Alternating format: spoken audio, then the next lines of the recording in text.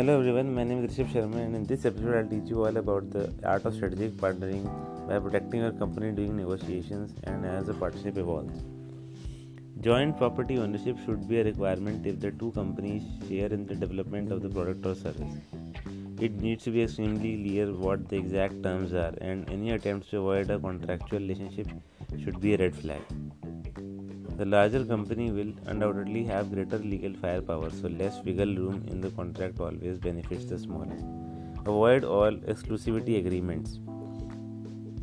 A failed partnership with an exclusivity agreement is a worst case scenario.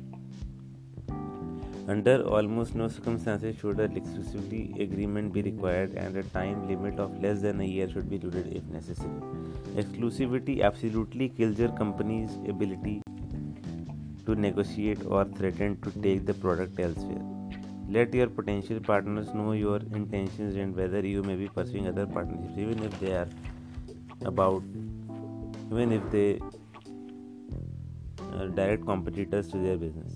Demonstrate that you have options. Don't be threatening, but be clear that you plan on making a play in the market regardless of their decision.